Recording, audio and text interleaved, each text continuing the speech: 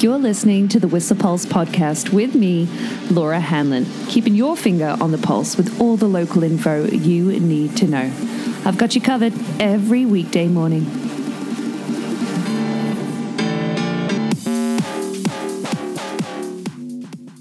Top of the morning to you. How are you? How bloody good was the sunset yesterday, hey? Lou Pascal? Oh, a beauty.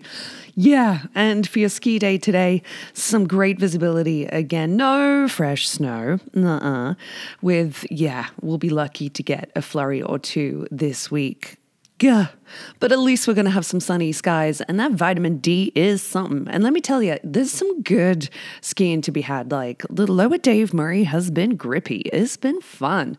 Yeah, definitely, of course, some skied out spots. Yeah, some high traffic groomers that feel busier than others. Of course, Symphony was busy yesterday in the sunshine. Really hoping that person who was heli-vaced out of there is okay. Oh boy. Symphony, what with Rhapsody Bowl groomed yesterday was super popular. Twist and Shout is groomed again today on Blackcomb and on Whistler. Yeah, like I said, the lower Dave Murray, super fun yesterday, but Harmony Ridge will be beautiful today. Glissando and Adagio Rhapsody Bowl are again groomed too, but also today, Ptarmigan. Oh yeah, she'll be firm. But if you've got sharp edges and you like to go fast, Ptarmigan is going to be your run of the day on Whistler for sure. But yeah, it was cold yesterday, hey? Yeah, felt that for sure. So definitely layer up today, what with... Yeah, a bit of like a cloudier day forecast too. Interesting because on the Duffy Lake webcam right now, the Duffy Lake Road webcam, it's not quite by the lake. It's pretty bright before sunrise this morning, but we are looking at the webcams here. Great visibility right now, but due for an increased amount of cloud today. But up on 7th Heaven looks like, stunning. So, yeah. But cold is what I'm talking about there. But for layering up, we're talking -9 at the peak of Whistler, -10 at the Horseman Hut. But winds are really calm, like under 10 k's an hour. So you're not going to have that wind chill.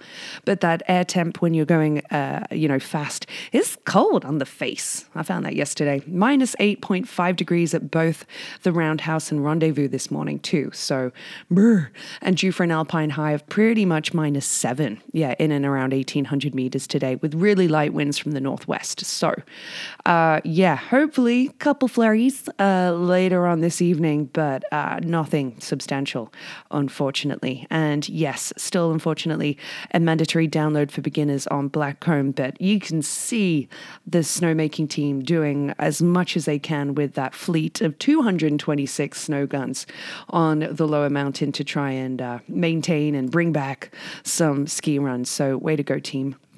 Yeah. And speaking of runs, the northeast face of Joffrey ran, in that catchment by Cerise Creek on the backside of Joffrey there. You can see a pretty thick crown line and run from an avalanche from people heading up to, the Anniversary Glacier and Vantage Col that way. So, that ran apparently failed on some facets sitting on the crust buried in late January. So, no new avalanches reported in the region on Monday, but we do have still a moderate danger for avalanches in the Alpine, low at tree line and below, due to some lingering wind slabs that might remain reactive to human triggers in isolated locations below Alpine ridgetops. So carefully evaluate steep lines for wind slabs is what the Avi report reads. And speaking of backcountry travel, there's a lot of discussion happening around people traveling on the Spearhead Glacier. Like a lot of discussion due to those very marginal snow bridges or lack of, the Spearhead Glacier being, as somebody put it yesterday, like I mentioned, Swiss cheese, and a lot of lines going through that terrain to head to, classic lines like Corona Bowl, Hasumi, or the, over to Phalanx. So lots of discussion happening about risk management, but, and following other people's tracks or, the risks that some people are willing to take. And I remember, rest in peace, Mike Suggett, but I've got a map that he drew for me. He told me a story about retrieving someone and, no, they didn't make it, from a crevasse on the Spearhead Glacier. And this is going back like 30 plus years. And he said, they were 2 rope lengths down. Those crevasses are so deep. And it's very, very high consequence. So take it easy. Be safe out there, please. So, valley weather, you ask? Oh, today? Well, we had a high of, 6 degrees in the valley yesterday. But due for a high of just, say, 2 today, with that potential chance of flurries, those cloudiest skies expected, less sunshine, just -3 this morning, with dawn coming in at 7:37, but sunset at 16 minutes past 5. How good. And some more sun and kind of expected later on this week, but still those flurries lingering tomorrow, so expect some cloudy kind of skies, a bit of flat lighting today for sure. And on the roads, nothing major, luckily, to report, although I think we should maybe start a competition, for best pothole to be to be found within the municipality. I can see some repairs happening in, some finer weather that we're currently experiencing, a lot of people calling it spring. I'm still holding on to POW in March, but some utility work continuing in Lions Bay with the right lane blockage on Highway 99 southbound. But happy to report nothing major on your to report for your drive this morning. But beautiful bluebird skies on the Duffy Lake Road section of Highway 99 this morning. Gorgeous. And so event-wise, it's Wednesday. That means it is cross-country skiing late night, discounted night at the Whistler Olympic Park with up until 9 p.m. You do have to book your rentals in advance. Make sure you do that. But there are only 5 more Wednesday evenings remaining. Yes, they are still doing extended hours on Thursday and Fridays till 6:30, but until 9 p.m. on Wednesdays. And that will end quite quickly. So I recommend making the most of that for sure. Barbed Choir is happening tonight at the Whistler Library at 7 p.m. And of course, it being a Wednesday, tons of programming at the library too, like every Wednesday, their outreach program there, 12 till 5, along with their community integration services drop in, their employment services drop in, migrant worker services, support services drop in, and teen space at the library as well in the kids area from 4 till 6. And Wednesday night means Let's Get Quizzical is happening at Tapley's. It's going to be rowdy. Make sure you get there early to get a table with Stash and Abby hosting. And the hair farmers are going to be playing après at Merlin's, and you need to get there at least by 3 to get a table these days. That is going to be rowdy as well. Hoping to make it with Ali Mullins, aren't we? Go! And crew. So that's going to be super fun. Congratulations, by the way, an article in Peak News magazine highlighting that Whistler chef de cuisine from the Wild Blue restaurant bested 9 other chefs in Ottawa earlier this week to win the Canadian Culinary Championships. For this year. I know. Congratulations. Amazing. Lots of trials and obstacles there, and Crookshank won it and is, buzzing from that. Amazing. And if you're looking for a buzz, I've mentioned this before, but it's something I keep meaning to join. And your next opportunity is on February 15th, is the February Wine Club from Blackcomb Liquor Store. Blackcomb Liquor have always had an incredible wine club.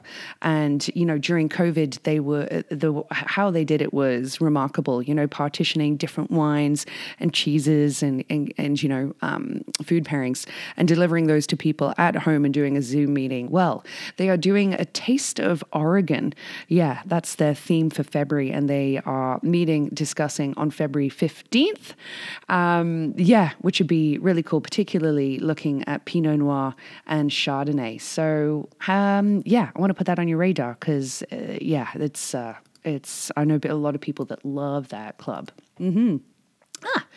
What else to let you know of? It being a Wednesday. Still don't know who's playing at the Dublin Gate, but someone is. They must be. The website just unfortunately is busy.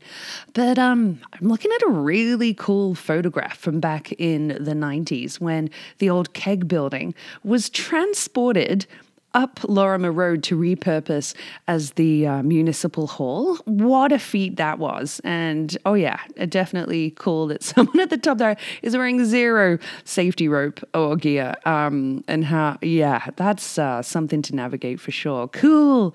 I love seeing a bit of Whistler history like that. How fun. Yeah.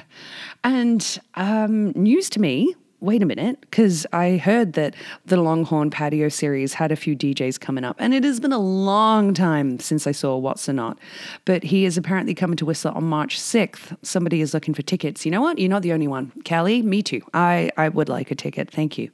A couple, in fact. So when I find out how to get tickets, I will let you know about that, but that's coming up on the Longhorn. Yeah, and that guy, Aussie DJ, always goes off here in Whistler. Speaking of going off, parking is loving Lyle McBarge's post recently about conditions are awful, but finding parking is easy. And I love the optimism there. That's a positive for sure. And speaking of positive, two amazingly awesome people were born today. Kato, yeah, Kate Campbell's birthday today. Happy birthday, babe. I hope you have a phenomenal day. And to the very talented Todd Easterbrook as well. I betcha you're going to be biking up in Pemby today. And it ain't your first day of the year either, but happy birthday, bud. I hope you have a fantastic year. So, speaking of fantastic, a couple throwback facts for you, brought to you by Stinkies on the Stroll. Do you know it was this day in 1974 that Blazing Saddles premiered? At a drive-in in Burbank, California, and people watched on horseback rather than cars. Yeah, awesome. Love that. Also, love hearing that apparently this was discovered on this day in 2018. All citrus fruit can apparently be traced to the southeast foothills of the Himalayas. Wow, stuff you didn't know you needed or wanted to know. Great. Or how about the fact that Edward of Caernarfon, I don't know if I said that, who would later become Edward II, became the first English Prince of Wales on this day in 1301. But not as cool as the fact that in 1970, Led Zeppelin 2 was the first Led Zeppelin album to go number one. Yeah, Or how about that? 3 years later, the Stooges released their third album, Raw Power, which gained a huge cult following. In fact, Kurt Cobain said on numerous occasions that it was his favorite album of all time. You know that? Yeah. Oh, in 1981, Kool and the Gang were at number one with Celebration. Yeah. And Blondie in 1999 with Maria. I know, some doozies for you there. You're welcome. You're welcome. And from Coast Mountain Brewing, your joke of the day. What does a bee use to brush its hair? A honeycomb. Track of the day today is brought to you by like an indie rock band out of Utah, actually, and it's from their album Indigo Waves that came out a few years ago now, 2021. But the track is Nissan Pathfinder because I have a Pathy. And I dig it. A little indie track for your day. Nissan Pathfinder from Indigo Waves. And happy Wednesday. Remember, if you see anybody in our community doing something awesome, selfless, and you feel like they need a bit of recognition, then get at me. Nominate them. Be vocal about a local. We have awesome swag and delicious beers from Coast Mountain Brewing and Goggle Sock just to pay it forward. So get them in. Get in touch with any feedback you have too at thewhistlepulse@gmail.com. The Whistler Pulse podcast is here for you every weekday morning at 7:15ish and is sponsored by Stinkies on the Stroll. Stroll on down for all your hunger, thirst, sporting and après needs.